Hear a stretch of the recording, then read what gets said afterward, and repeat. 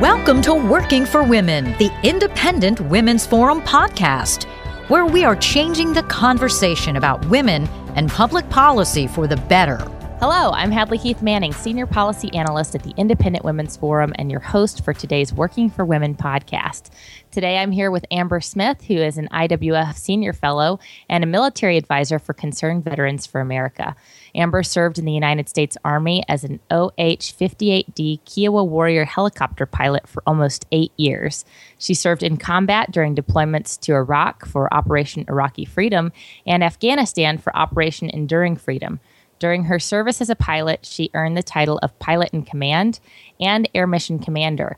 Amber has extensive experience in security and reconnaissance operations. Thank you for joining us today, Amber. Thanks for having me. So today we're going to be discussing some of the policies that govern the U.S. military and specifically women in the military and get some of Amber's perspectives on those topics.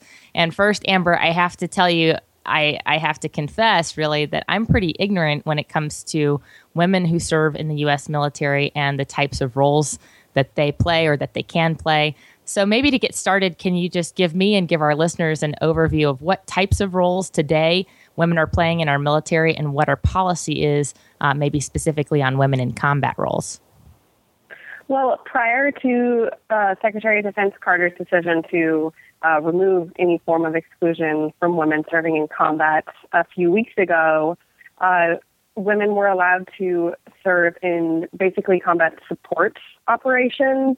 So they weren't necessarily in any form of direct combat role. So they could drive vehicles and convoys. They could be medics.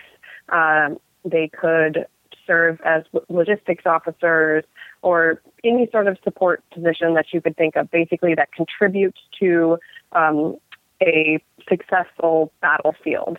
The only area where women could serve in a direct combat unit was aviation. Women have been doing that for decades. So that was sort of the one exclusion to the rule, was women who flew in aviation. But after Secretary Carter made the decision to remove any form of exclusion that prevented women from serving in those direct ground combat units or jobs.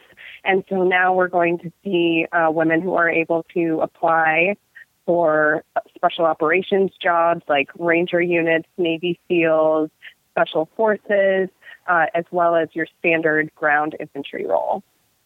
Wow, so this is kind of just changed recently, it sounds like, our policy on women in combat. And I guess that's the prerogative of the Secretary of Defense. He can just make that decision on his own. Is that right? Well, I was a little surprised at his decision because previously the Department of Defense had said that they wanted each branch, the Navy, the Army, the Marines, the Air Force, to basically come up with a reason as to whether it be through a study, interviews, however they conducted their method to come up with a reason as to why they didn't want women to serve in these positions. If they wanted an exclusion, an exception to the policy, they had to have a reason by the end of this year of 2015. So each branch had to say whether or not they were looking for an exception. And the Air Force and the Navy came back and said that they were not looking for an exception. So they basically agreed to open all jobs to women. The Army hadn't decided yet, and the Marines had said they spent over $30 million on a study as to why they didn't want women in these specialized roles, whether it be their form of special forces or direct infantry ground units.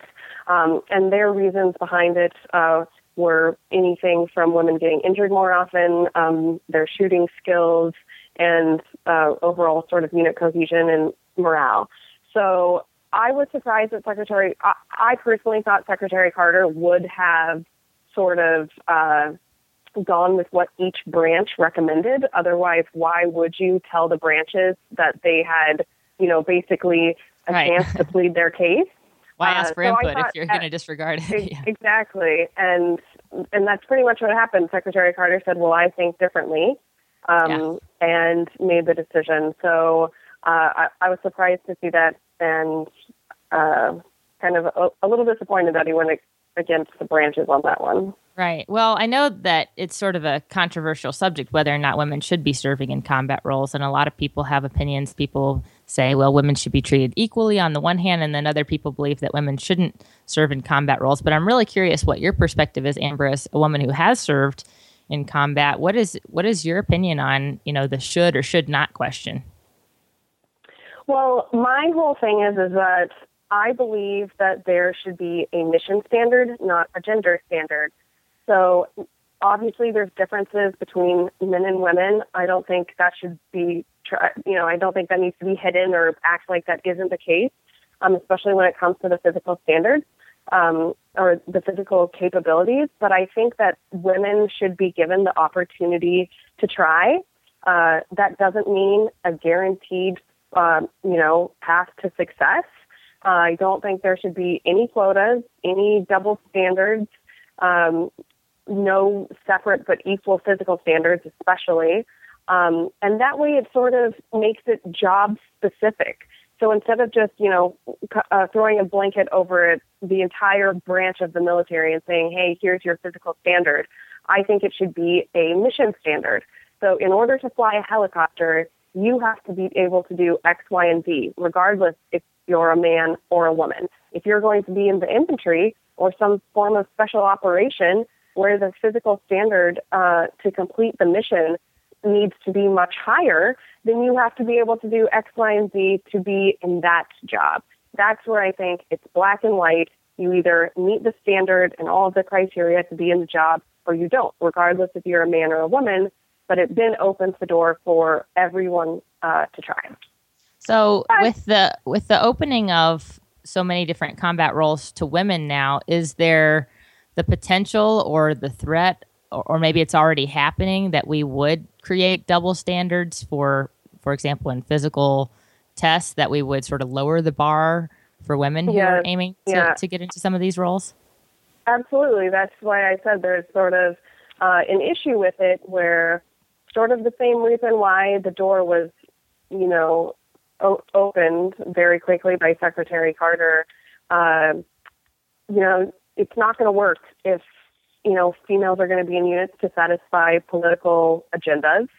And that does make me nervous, in terms of, in order, we opened these jobs to women. Now we need to make sure that there's a female presence in every single unit. But we can't just have the one female in the unit because she's the only one that passed the test. We don't want her to be all alone for safety considerations.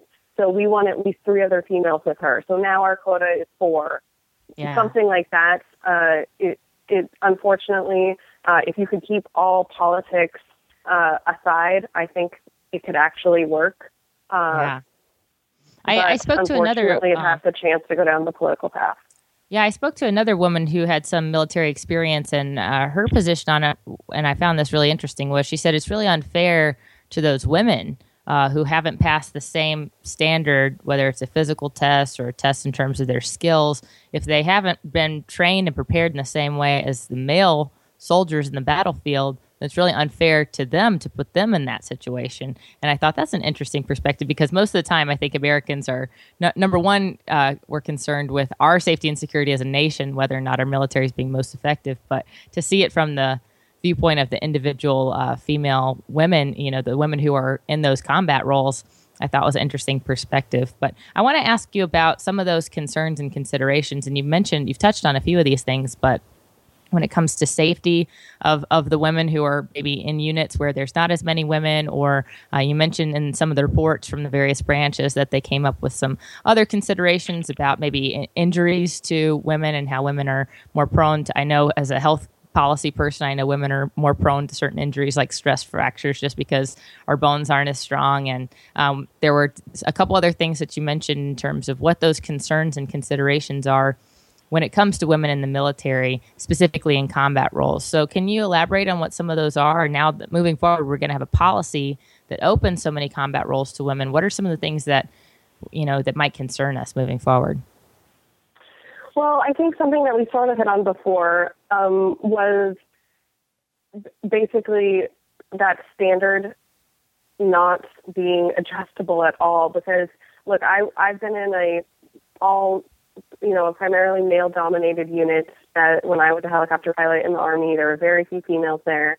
And what I found was that if you are doing the exact same test, taking the exact same check rides, doing the same physical requirements, and you don't have any special treatments, there's not going to be an issue of resentment. Unfortunately, that resentment will occur if women start getting special treatment, if they are getting injured and someone else is having to pick up the slack because of them not being able to accomplish whatever the mission is. That's where sort of the unit cohesion and the morale will start to drop, and there'll be some resentment between the men and women. So I think sort of the unit cohesion and morale is one of those issues that we will see. And I think it also has to do with something as broad as even the selective service law. So now, women are open to serve in combat, but they're still not having to sign up within 30 days of their 18th birthday for the selective service, if the draft was ever to be reinstated. So I think there's already a double standard right there that hopefully is going to be addressed here shortly. But in terms of being injured, I think that we're still going to see very low numbers of women in these special operations or infantry units. If you look at nations around the world that allow women into some of these combat units, their numbers are incredibly low. So even though they have the opportunity to try, because of the physical standard remaining as high as it is, that it's just naturally easier for a man to accomplish than a woman, there are going to be those injuries there, but it will be at smaller numbers merely because of the amount of women that are in the service, if that makes any sense. Mm-hmm. Well, it's interesting that you mentioned the selective service and that maybe that might be addressed soon. I'm curious, how might they address this, and what, because I don't want to be asked to sign up for selective service, but I guess that might be a reality. Do you think that we're moving in the direction of, equalizing the treatment of men and women and asking all 18-year-olds to sign up, or is there going to be some different kind of policy there? Yeah, well, they actually have to. In 1981, the Supreme Court ruled that a male-only military draft was constitutional because women were banned from those combat jobs. And so the military draft, its intent is to still combat replacements during a time of war. So as long as females were exempt from those combat jobs, there was no requirement for them to sign up for the draft. But now that women are open to those jobs and they can fill those combat positions, now it means that the draft is essentially discriminatory towards men because women do not have to sign up right now. And so I think the administration, Secretary Carter, the Obama administration, they've said that they are open to reviewing the selective service law. And in the early 90s, the law was reviewed by the Supreme Court, and they found that once again it was constitutional because women, again, were not in those combat jobs. But I think things are going to have to change here fairly quickly because they're now open to women. Wow. So one other thing that you sort of touched on was that there are women serving in combat roles in the military units of other countries. And I'm curious if you know how our policy on women in combat compares to other countries, or sort of what the world standard is. How many countries, the majority, the minority, allow women to fight in combat roles? And are there still some countries that have a ban on women in combat? I imagine there's sort of a mix, or what do you know about that stuff? Yeah, there's definitely a lot of nations around the world where women are not. They don't have a significant presence in the military. But believe it or not, there are actually a lot of Western countries, especially European nations, have a lot of women serving on the front lines. But I think where the comparison has gets a little tricky is that just it has a lot to do with semantics, the same way it did in the U.S. when we're saying, oh, because women have been serving in combat. I served in combat in 2005 and 6 and 2008, and women weren't open to combat jobs until the end of 2015. So it's like a lot of it has to do with semantics. So Germany might say, oh, yes, women serve in combat because they do. They just might not be in a combat job, if that makes any sense. So, so it gets a little bit tricky between the language translation and what we call combat versus what they call combat. But Denmark, Germany, France, Romania, Israel, Canada, all of these Western nations have women serving in combat in their militaries. Denmark, for example, they've had women serving in all ranks, including those combat jobs that we've been discussing since 1998. And from some of their research, they said that women have served and performed exactly as well as men have, especially in the land combat roles. And they have to meet the exact same physical standards as the men do. And so I think that would be a great sort of success story for us to follow, where we've seen that women can be as successful as long as none of the standards are lowered in any form, that they can do the same job as men can. If they might have to work that much harder to be there, but if that's what they want and that's what they're shooting for, then they should be given the chance to try. Yeah. Now, as I mentioned, I do healthcare policy for IWF, and so I can't resist asking you this last question about our women and our men who serve in the military. Of course, anyone who serves in the military becomes a veteran, and in the United States, we have, I think, a good culture of esteeming our veterans. Whenever we go to a Broncos game here in Denver, we usually recognize a veteran, his or her family. But it seems like, for all the respect that we have for our veterans culturally, we have a lot of problems providing health care to our veterans. And so, since you are a veteran, I wanted to ask your perspective on the VA, or Veterans Affairs. Why isn't this working better? Why can't we do health care better for our veterans? What's your take on the VA? Well, I think that it's because it's a government-run bureaucracy, and it's grown so large that it's no longer effective in any way, shape, or form. There's zero accountability. I